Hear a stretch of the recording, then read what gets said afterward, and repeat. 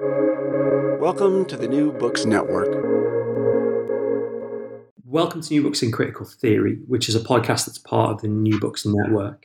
On this episode, I'm talking to Dean Blackburn about his new book, Penguin Books and Political Change, Britain's Meritocratic Moment, 1937 to 1988. So welcome to the podcast. Thanks a lot, Dave. Very pleased to be here. This is a fantastic book. It's incredibly interesting, gives, I think, a new perspective on this, as you described, meritocratic moment in the middle of the 20th century, but also most kind of usefully, it speaks to a range of different academic traditions and academic concerns, covering kind of cultural studies, history, political economy, political science, political theory. And I suppose the place to start is probably to hear a bit about the key object in the book, which is this Penguin Books. And it'd be great to hear a bit about what the Penguin Books are and where they fit into, I guess, the kind of the story of Britain in the 30s and onwards. Sure. I mean, the thing is, I'm sure a lot of listeners are very familiar with Penguin Books and very familiar in particular with the very distinctive logo. But I imagine that quite a few of your listeners probably don't know that much about the social and cultural significance of Penguin Books historically. I think the key historical achievement for Penguin really was to popularise the paperback book. If you were a low-income reader in 1930s Britain and you wanted to access quality literature, you basically had two options. You had to save up your money and buy an expensive hardback, or you went to the lending library. And Penguin Books really disrupted that model. They created mass-produced paperback books, which were easily available, readily available at retail outlets that low-income people could read. And really, they contributed to the kind of democratisation of British culture from the 1930s onwards. And the political and cultural kind of consequences of that were really very significant indeed. And what I try to do with my book really is try to kind of use Penguin Books as a kind of lens through which to view some of these political and cultural changes. So I think Alan Lane, who was Penguin Books' founder, founded the company in 1934, really kind of tapped into some broader kind of social and cultural changes that were already really in motion, and then gave them a particular inflection. And what I tried to do really is kind of pick up the story from when Alan Lane founded the company and kind of look in particular at kind of political ideas and changing patterns of kind of intellectual thought, and use Penguin in a sense to tell a quite new story really about political and cultural change over the course of the post-war period. I mean, the other thing, and the clue again is in the title, is it's not just a kind of a pre and post-war period, but you specifically kind of highlight this meritocratic moment, as you call it, but also, you know, this core idea about merit and meritocracy. And I mean, this, you know, is both a kind of quite a contemporary term, and is discussed in you know, various bits of kind of academic and popular discussion. There's been various books that are, you know, sort of unpacking or grappling with meritocracy that have been published over the last year or so.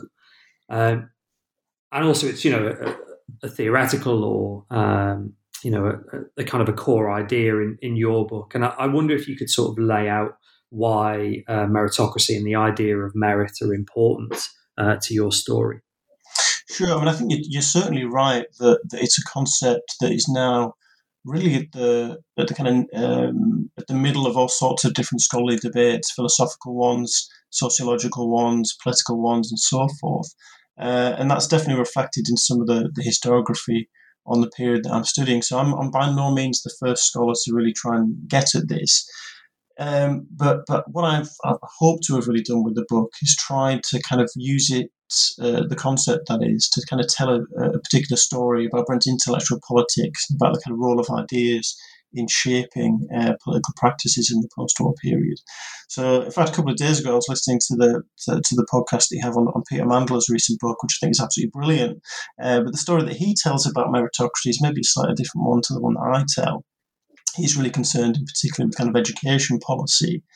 And I'm not really concerned with education, although it's really part of my story. But what I really try and do is say, well, look, if there were some ideas that kind of held together Britain's kind of what you might call a political settlement in the post-war period, there could be an argument to be made that they were meritocratic in character. And what I mean by that is that they lend themselves to the idea that that the way that we should distribute rewards and status should be based on observable merits and talents. And that idea really, you could argue, took root in terms of shaping ideas about policy making in the 1940s and 1950s, and continued to have quite a strong hold over kind of political thinking right up until perhaps the late 1970s. So I don't by any means suggest that there was a complete ideological accord in the post-war moment on these kinds of ideas. I just think that they were almost kind of a point of compromise for a lot of policymakers and a lot of political thinkers. And what I do really in the book is trace kind of the rise and fall of this kind of meritocratic moment. And I should say I kind of borrowed this idea from a North American scholar called Guy Ortolano. He wrote this book on a couple of public intellectuals, C.P. Snow and F.R. Leavis. And he kind of sketched this idea at the end of his book. And I thought, oh, what a fascinating idea. So it really came from that, to be honest. But yeah. I mean, it's important to note in what you've said there that, the meritocratic moment doesn't come from nowhere, as it were.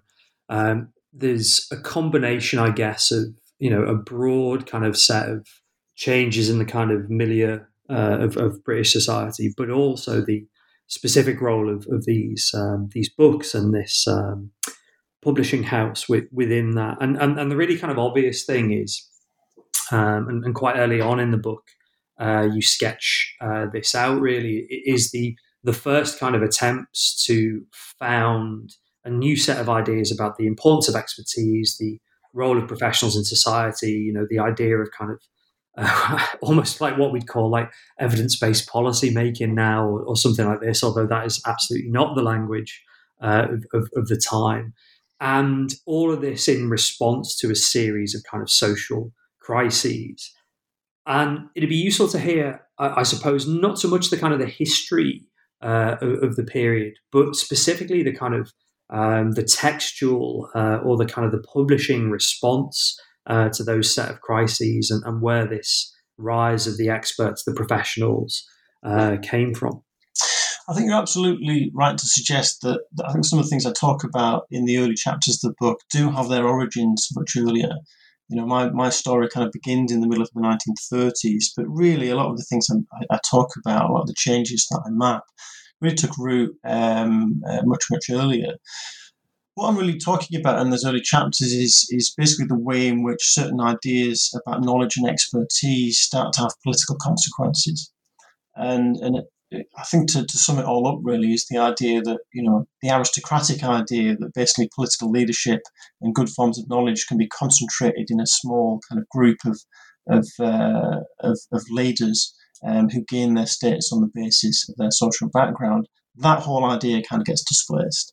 And there's a real kind of privileging of ideas about technical expertise, about expanding educational opportunity and so forth, which is really coming alongside kind of a popularisation of social science and British sociology. It's coming alongside the increased status for certain public intellectuals, people like H.G. Wells, for instance.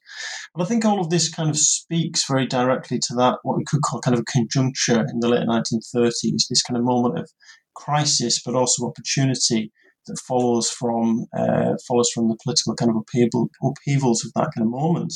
I think a lot of intellectuals and policymakers are suddenly thinking, well, look, we need to move in a different direction. And when they're doing this, they're often saying, well, really what we need to do is to embrace the cultural politics of modernity. We need to embrace technological change. We need to embrace social science and so forth. So what I try to do in the early chapters of the book is try to kind of map Penguin onto that story and think about how Penguin is popularising some of these kind of ideas and really constructing what you could call a kind of a new regime of knowledge which is built, you could argue, on some meritocratic kind of principles. Alan Lane certainly believed that every reader should have access to good knowledge, regardless of their social background. I suppose that is extended through writers who are trying to think through ideas about kind of equality, freedom, and then this rise of meritocracy. And I mean, there's a lot going on in the early chapters of the book, both, as you've said, the concern for a sort of affordable, sounds dismissive, doesn't it? But, the kind of accessible, affordable form of knowledge in these books, but also these, quite grand political agendas. And I wonder where the sort of the story of these kind of big political agendas coalesces in meritocracy, how I suppose the support for meritocracy is set out in the books, both, kind of during the war and maybe slightly afterwards. Yeah, I mean, I think what's interesting here is that the kind of two key concepts come to the fore in the wake of the crisis of the 1930s. So the big crises are basically, there's one that's domestic and one that's international. And the domestic is basically mass unemployment, and the international one is the ascendancy of fascism and the threats that it poses. And there's two concepts that kind of come to the fore here, I think, are equality and freedom, and thinking about how to bring them into relationship with each other. And it's definitely the case that in some respects, everybody wants more of both. We want more equality, but also more freedom. But of course, you could argue that these concepts are always in kind of a fraught relationship with each other.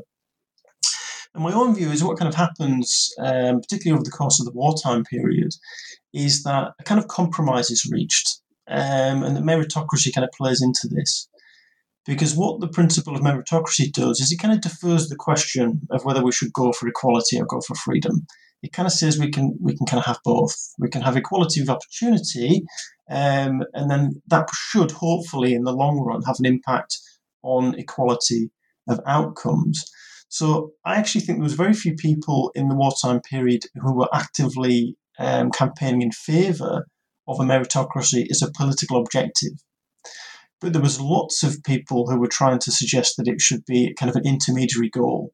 So you have socialists on the left saying, well, look, meritocracy isn't really what we want, and we want something more than that, but it would be a good step. And then you've got people on the right, particularly conservatives, saying, well, look, we're quite suspicious of equality, but we could probably buy into the idea of equal opportunity because we do think that we have a duty to make sure that those at the bottom of the social ladder can climb it. So by no means were these kind of constituencies in concrete agreement with each other, but they were agreeing, I would argue, on certain kind of intermediary steps to get to their end goals. And in a sense, it was kind of an act of deferral. So my argument is that kind of the post-war political settlement really deferred a lot of difficult questions that were probably going to be asked later on, and that's exactly what happens, I think. And the later chapters of my book trace the kind of return of these difficult questions. The obvious difficult question kind of coalesces in maybe the most famous of the Penguin specials, which is Jung's Rise of the Meritocracy, which is like this really famous critique of some of the, I suppose, as you describe them, kind of compromises that both left and right are making on their sort of roadmaps to particular social visions. And this book, I suppose, gives us clues about the broader return of ideological conflicts that happened in the 50s. And often, we see the history of the 1950s in Britain through the lens of, the cliched post-war consensus, the idea of, the decline of political conflict because arguments about how to run the economy are kind of settled. And actually, for many historians and political economists, this vision of post-war consensus is just like not true. It's something that has seen a lot of kind of debunking or a lot of sort of debating and rejecting over time. And something like Jung's book, I suppose, is a nice clue about this. About, we're seeing a much more kind of conflicted and contested moment in British society that on the left is suspicious of various things, like, changing patterns of inequality. On the right is suspicious of various other things that maybe the right is quite comfortable with now, like things like maybe social mobility and various forms of kind of social change. It struck me reading the book that both left and right seem to quite dislike commercial kind of activity and the rise of American culture in British society, or the left seemingly more so. So yeah, that's a very long-winded way of kind of saying why was Michael Young's book important. Yeah, so I mean, it's worth noting that this is really the book that coins the term meritocracy. So I'm sure many of your listeners have come across the term meritocracy before, but they might not know that actually is a very recent vintage. So Michael Young, who was a left-wing sociologist, publishes this book in 1958 called The Rise of the Meritocracy, this kind of dystopian kind of sociological narrative, which kind of places the author in the future, and they basically tell this story about how Britain has endured all sorts of social kind of conflict as a result of meritocratic arrangements. So my argument is that we have a concept of meritocracy long before 1958, but Michael Young really put his finger on what we mean by meritocracy by coming up with this word. And what he really tried to do with this book, it was published as a Pelican. They were the blue-covered non-fiction books that the Penguin published in, I think it was 1960, so a couple of years after the hardback. What he really tried to do with this is try and say, well, look, if we continue on our current trajectory, what is the future going to look like? And he thought it was going to look really quite grim indeed. So he traced this kind of loose consensus on ideas about educational opportunity and that kind of thing and said, well, look, what this is going to do is result in the creation of a kind of a small intellectual elite who are going to accumulate a disproportionate amount of the rewards in society. And the problem with a meritocracy is the people at the bottom of the social ladder have no excuse for their apparent low status in society. They can't say, well, look, the system hasn't given me equal opportunity. And so he traces like the emergence of all sorts of different social conflicts, which cut across class categories and gender in particular. He devotes quite a lot of attention to gender.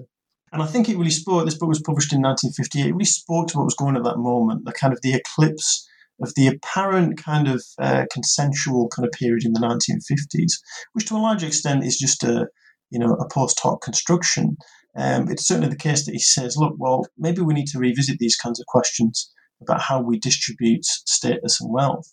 And it really sets the tone for what comes next, which I think is really the slow kind of unravelling of what I refer to as this kind of meritocratic moment.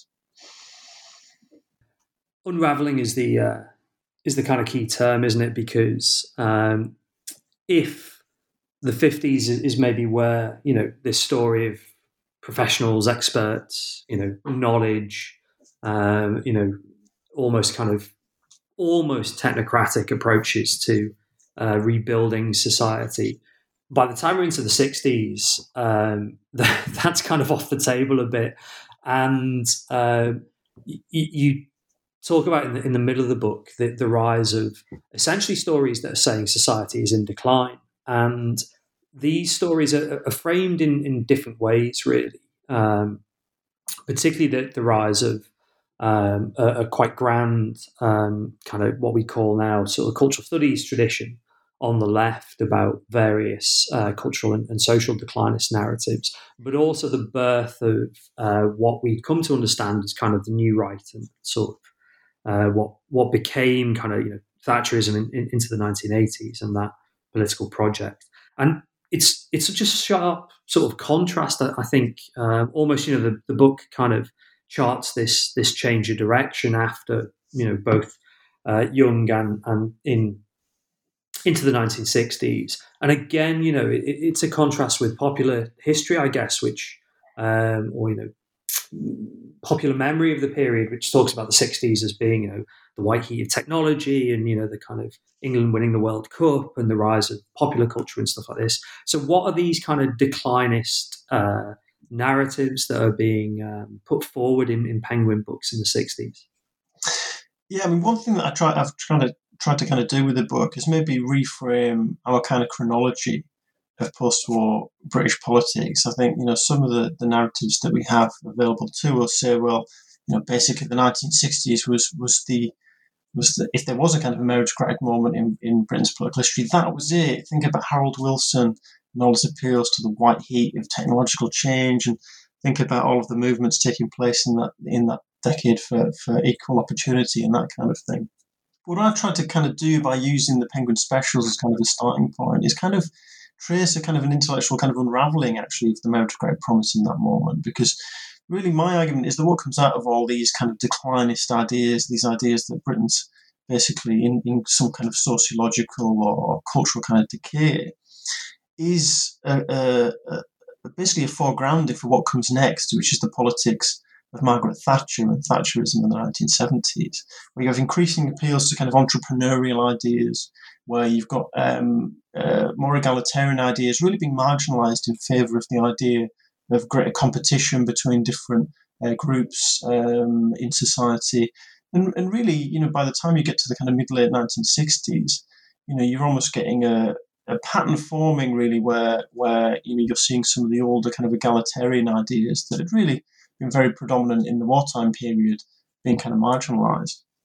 And I think that sets the stage for kind of a lot of the political battles for the 1970s, where you've got new ideological formations on the left and the right, basically trying to draw a line under the meritocratic moment and say, well, we need to go in a different direction. This isn't really going to work for us. So yeah, it's an interesting moment, I think, that the 1960s, where, if you look at kind of the surface forms, particularly of the early 1960s, it looks as if it's kind of a period of relative kind of stability and consensus. But I think behind that, when you look at some of the intellectual currents of that period, the picture is a little bit more complicated. And in a sense, the writing was already on the wall, I think, really, for the meritocratic moment right then. So thinking in particular about books like Michael Shanks's The Stagnant Society, and I call that chapter 4, The Stagnant Society, for good reason, because I think Michael Shanks really put his finger on a lot of these things. And really, in some respects, Shanks was a kind of a social democrat and quite kind of labourist, but some of his ideas were also pointing in a different direction.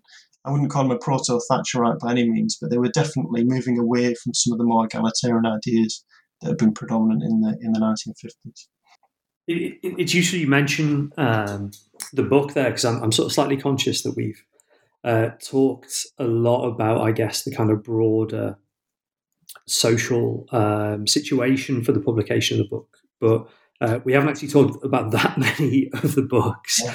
And maybe would it be possible to pick out a couple of the books from the 70s? Because if the 60s is the story of, I guess, these critical moments that are saying things like, well, look, various policies are not working, whether it's in terms of like issues of sort of town planning, homelessness, housing, the economy, popular culture, or whatever. And the 70s you describe as this much more kind of, conflicting and conflictual decade, both in terms of left and in terms of right, as, kind of projects emerge and crystallize. And I wonder if you could just pick out a couple of books that might summarize those kind of conflicts in the 1970s. Yeah, absolutely. And I think you're right. I think we need to make a bit of space for kind of the books themselves. And I think that, there's maybe a few things I could say more generally, which is I think the books need to be understood not just as kind of vehicles for ideas, but as important material objects. We need to think not just about, the words that the authors wrote, but also about the cover designs, about how they were distributed and that kind of thing, and about the stories that lay behind them. And what's interesting about the period that I discussed in the later chapters of the book, the kind of late 1960s onwards, is that the books are starting to reflect a significant change in the nature of higher education in Britain, massive expansion of the student population and so forth, which is creating an audience for new kinds of ideas and also allowing new kinds of intellectuals to get their voices heard. So scholars on the kind of nascent new left, people like Gareth Stedman Jones, for instance, and Perry Anderson, second wave feminists like Sheila Rowbottom, for instance. A lot of these figures are publishing their works with Penguin, and they're reaching a mass audience. And I think if I want to put my finger on kind of a couple of key ones from that period, probably Student Power, an edited volume all about kind of student protests, which I think really tried to critique the whole meritocratic logic about education. Education for Democracy, another one. It was actually under the imprint of the Penguin Education Specials, another very important one talking about these kinds of issues. And May Day Manifesto from 1968, which is kind of an attempt from a lot of left-wing intellectuals to try and kind of rethink British socialism in the wake of the apparent failings of the Wilson government of the 1960s. And I see those as kind of turning point books in many respects. They almost kind of draw a line under the meritocratic moment. And set the terrain really for the political battles of the 1970s. What happens commercially to Penguin? Because again, I mean, and this speaks to the kind of the breadth of the book's interests. You mentioned things like the covers and marketing and stuff like this, and we talked about ideas and the kind of historical context. But also, we should be aware that this is the story of a commercial publishing house, and at some point they have to make money. And towards the end of the book, you I suppose, bring in commercial concerns, both in terms of a new kind of set of management at the top end of the publisher, a new set of concerns over things like rights and reprints and stuff like this. And I wonder what kind of the commercial context or the commercial demands on Penguin do to the imprint in the 1980s. Yeah, I mean, it's a really good question, and I do think we need to pay a lot of attention to this. I think there's a more general point here, actually, which I think historians of ideas probably need to pay more attention to the history of the book, actually, because it really forces us to think about the book as not just a material object, but as a commercial one. And I guess there's a general pattern here, which is that sales figures fall, but production costs fall also over the course of the post-war period. So if a Penguin special was going to turn a profit in 1935, it probably needed to sell at least 60,000 copies, possibly 70,000. I guess a lot of books. I mean, very difficult to think of any books that sell in those kinds of quantities today. The corresponding figure for, say, the 1970s, you're looking at as low as maybe 10,000. So a massive shift, really, in the need for books to sell, but also much smaller readerships. So by the time we get into the 1970s, really, your average Penguin special is not really selling in anywhere near the quantities of the early ones. So that's a big change, really, that Penguin has to kind of cope with. And it's also the case that the broader fortunes of Penguin change and the nature of publishing changes. Penguin, over the course of the post-war period, has become less reliant on just reprinting old books and selling them, and is much more dependent on income from original, what we call front list publishing. And front list publishing becomes a lot more expensive over the course of the post-war period, particularly once we start getting the kind of bestseller culture of the 1970s, where Penguin's having to bid for the rights for big authors and spend quite a lot of money on advances and on marketing and that kind of thing. But Penguin does struggle financially, particularly in the 1970s. Kind of comes out the other side under the tenure of Peter May, an American publisher. But there's interesting stories to be told here about changing audiences and that kind of thing, and how Penguin deals with that. So one of the kind of subplots in the book is thinking about how Penguin kind of conceives of its audience and conceives of the kind of ideas that they want to engage with.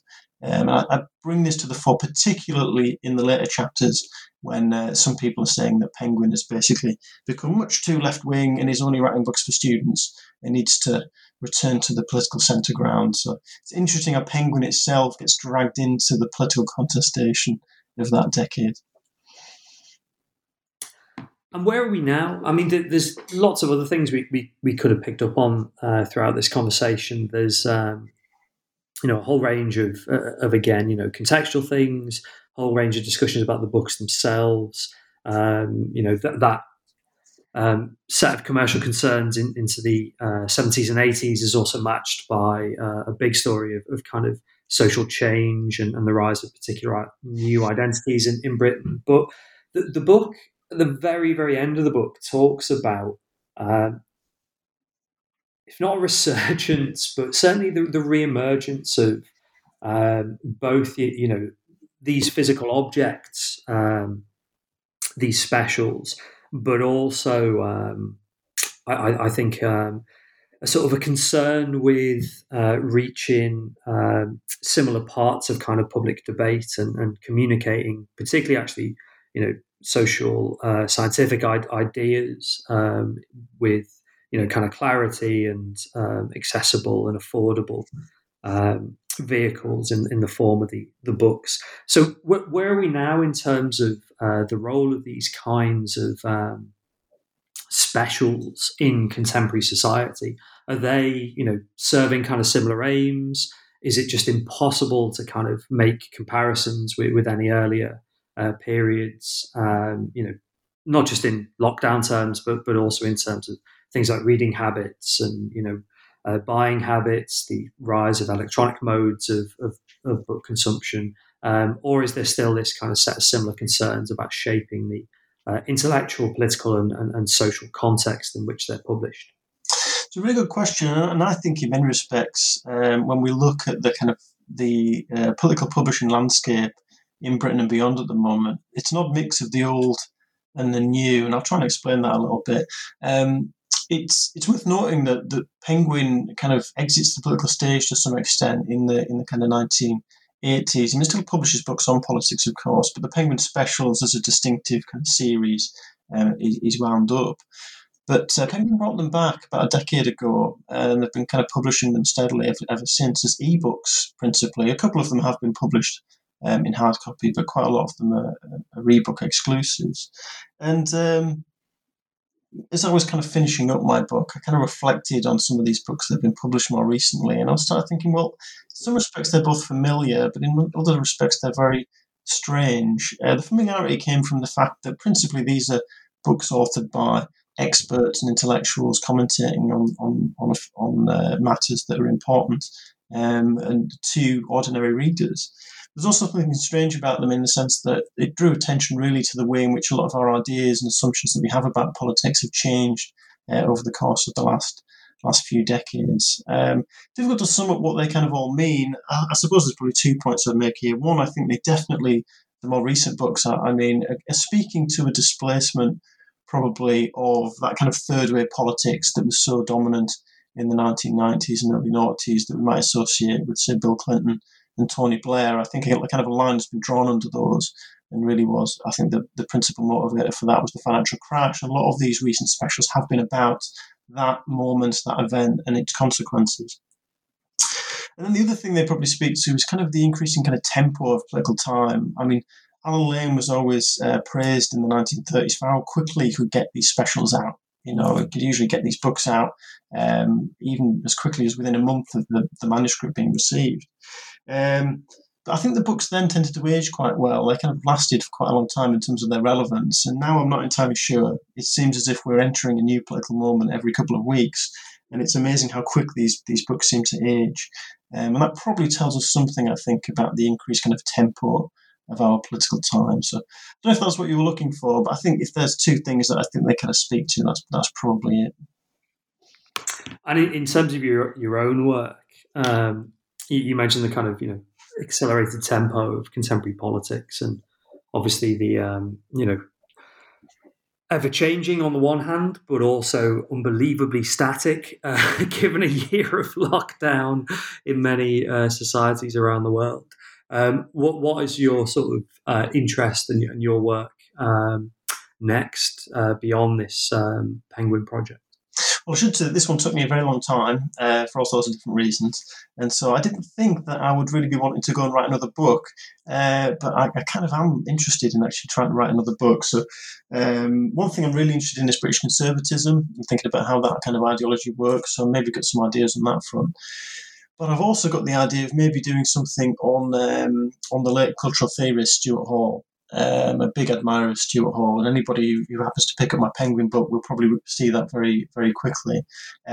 So, yeah, possibly something on Stuart Hall. I was thinking maybe a certain kind of intellectual biography or something like that. But that is a very early idea, but that's probably what I might draw my attention to next, I think.